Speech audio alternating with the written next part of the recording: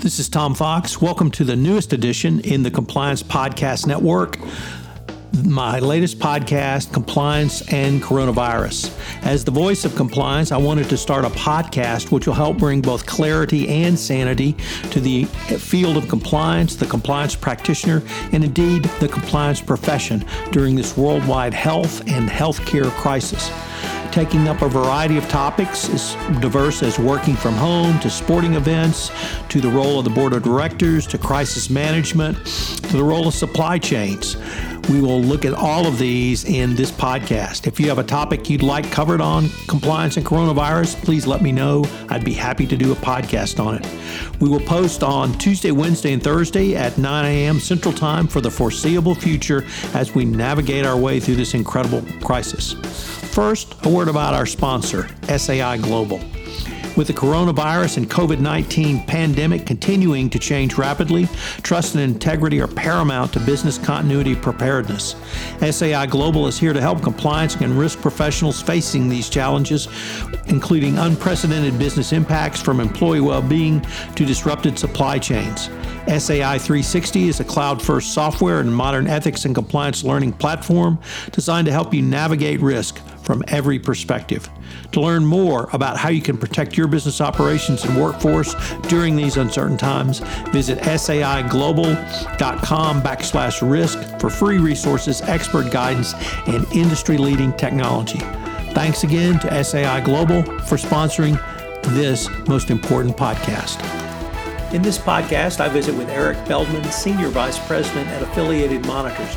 We discuss why monitoring your corporate culture during the coronavirus crisis is absolutely critical and how you can do so effectively while working remotely. It's a fascinating podcast I know you'll enjoy. Hello, everyone. This is Tom Fox back for another episode. And today I have with me Eric Feldman. Eric, of course, is Senior Vice President at Affiliated Monitor. Eric and his colleagues at Affiliated Monitors have been able to continue their work in proactive monitoring and a variety of other strategies with the outbreak of the coronavirus health crisis. So, Eric, first of all, welcome. Eric, one of the things that you and I have talked about over the past several months and I guess a couple of years is culture assessments and really helping companies understand where their corporate culture might be, and then how you can use that information to perhaps improve or on an ongoing basis and make your compliance program more effective. And I guess the thing I wanted to explore with you is how can both affiliated monitors and companies continue to do so in the coronavirus crisis? Well, sure. I mean, obviously, this is presenting a challenge to every business. And I think in compliance, it's going to be an even greater challenge trying to assess the impact of coronavirus and social isolation on the culture of companies. And you know, it's we always talk about corporate communication being the most important thing, and corporate messaging to let employees know what's expected of them in terms of behavior. Well, if employees are working remotely, that messaging and that frequent contact becomes even more important. And what we're seeing and hearing is that there are risks that are developing with employees working remotely, not just the risk of employees not putting in the hours. Of course, that's always there. But there's a risk of employees feeling anxious, feeling like their jobs are going to be cut. And when people feel that way, they may take actions that they would not normally take in less stressful circumstances. So the way that we've seen some companies that we're working with respond to this is through frequent remote team meetings and conversations about where the company's going, honesty and transparency about the organization and how it is faring financially through the crisis, so employees can understand what to expect. Hiding things from them is not at all helpful. One of the things that we have recently faced is how to do, as you suggested, how to do the work that we do in both monitoring and cultural assessment remotely. We had already been set up before the lockdown situation occurred here in California and in other states. We had already been set up to have a series of interviews on a monitoring engagement of a company that has an agreement with a government agency. All the interview times were set up. The entire monitorship, the quarterly monitoring was arranged. We had already reviewed documents which were sent electronically.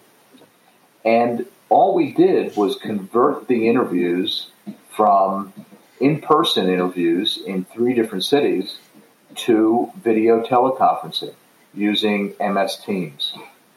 And what we found, the lesson learned, is that this can be done really just as easily and with equal effectiveness by looking at a person on a screen and having the same kind of conversation that you would have in person. And it worked. And we've been able to glean the information we needed to further help the company. The only thing that might, in fact, be a little more difficult to do is focus groups. And when you have 15 people in a room trying to read body language and get people to be honest and not have side conversations that you can't see on the camera is very, very difficult. So we may have to have focus groups, but with fewer people in them to try to keep it a lot more controlled. Eric, you've been an inspector general in the U.S. government. You've worked at Affiliated Monitors for a number of years. Professionally, you have interviewed probably thousands of people. The skills that you have brought to the interview process over the years, are those the same skills you are using now in remote interviews? Yeah, very much so. That's a great question, Tom. They're very much the same set of skills. When you do interviewing, you are trying to read tone, body language. You can tell when a person is hesitant to respond. You can tell when someone has information that they're not quite sure they want to share with you. And if you have to make them a bit more confident before they share it with you. Doing it remotely on a screen is a little more difficult to read a person, but you can do it. And a lot has to do with the quality of the video, how close you are to that person, being able to read their facial expressions as well as body language. And if you can do that, with a good technology, it can be done in just about the same way.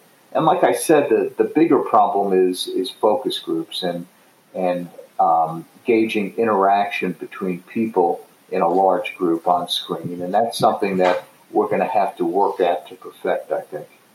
Eric, would it be certainly perhaps not the best you could do, but on your focus groups, could you reduce the number to perhaps 5 or 6 so that you can see them across the screen, whatever video conferencing technique you might be able to use and garner a little more comfort and interplay in using that strategy? Exactly. We can do that. What's going to end up happening is that if this continues and people are still at home, we're going to do focus groups. Let's say it's 5 or 6. You'll have 5 or 6 people on the screen, and they're not going to be in the same room. They'll be able to see each other on the screen, but they will also have to be reading one another's body language to know, how they're being received. And often one of the values of focus groups is people play off of one another. And they like to see that the comments that they've made have been well received by nods of the head, by body language. And again, they're going to have to do that via video. So that's going to be a little bit challenging just to see how people react to one another during a remote focus group. Eric, after you get past sort of the technical components of what we've discussed in either the technology to actually talk to people or the techniques you'll use in your interview, is the information you're receiving back of such quality that you can use that to advise a company or at least give them information on the direction they may need to go? Oh, absolutely. I mean, in all respects, it really is the same. In our process of assessing culture in a company proactively, the first thing that we do is send out a request for documents and information about the status of the company's ethics and compliance program, how they're structured organizationally, take a look at some of the trends in hotline complaints that have occurred. And we do all that electronically anyway. And we request documents that are sent to us and put into electronic files, and we review them electronically. We've been doing that for many years. So there really is no difference in that process. We have to schedule interviews when we want to talk to people. We don't just walk in their offices if we're in the company. Again, we can do that electronically. And the interviews asking people their thoughts about the culture, about work and how they feel about work, whether they feel they're appreciated, whether they feel that they're in a speak-up culture, which is a key aspect of assessing the effectiveness of corporate culture. All that can still be done remotely. Now, the thing that's going to be very interesting is assessing speak-up culture. How do you have a speak-up culture if everyone is working from home and you can't just walk into the boss's office? You're going to have to call the boss on the phone or have a video teleconference. It's going to take a little bit more initiative for people to create that kind of speak-up culture. And again, it gets back to what I said at the beginning. Supervisors at every level having group meetings on the video teleconference remotely, it's going to be a critical piece of this. Even at Affiliated Monitors, we had a staff meeting where we had over 30 people on one video teleconference. And I was skeptical on how that would work. It worked out beautifully. Absolutely beautifully. The key to it, though, is organizing the interview when people have opportunities to talk and don't talk over one another. You have to be a little bit more organized and structured than you might be in a conference room. Eric, earlier in the podcast, you spoke about employees feeling isolation, perhaps alienation, and generally mental health issues that perhaps compliance practitioners don't think about as much as we should. And it struck me in listening to you talk about the process of performing a culture assessment that could actually be a part of one part of a solution to help isolation and help alienation by having internal focus groups, by forcing employees together on a video conference call to talk about culture issues, ethics issues, in a way that is a little bit different than they're going to normally, but it might actually provide some relief from some of that alienation and difficulty that you've talked about. Could that be possible as well? That is a terrific point, Tom. When we do focus groups and we do culture assessments, even in the old mode, we often refer to the process as being cathartic for the people in the organization. People like the opportunity to be able to give their opinions and to speak and to be asked what they think. And often we find that there's a buzz around the company when we do a culture assessment and people feel good that the company cared enough about them to arrange for this to happen. And often these focus groups can turn into kind of group therapy in a way, where employees get to share their concerns, their fears, and realize that it's not just them, that others share the same thing. And when we glean that information from focus groups and interviews, and then share that with leadership of the company, it's eye-opening for them, because it's very rare that senior leaders in any kind of an organization really have a feel for how people are feeling. They would like it to be a certain way. It's aspirational in many ways that we believe everybody is okay and doing great and behaving in an ethical manner, but they don't know, and they don't know what the challenges are. A culture assessment can help them do that, particularly in this challenging time.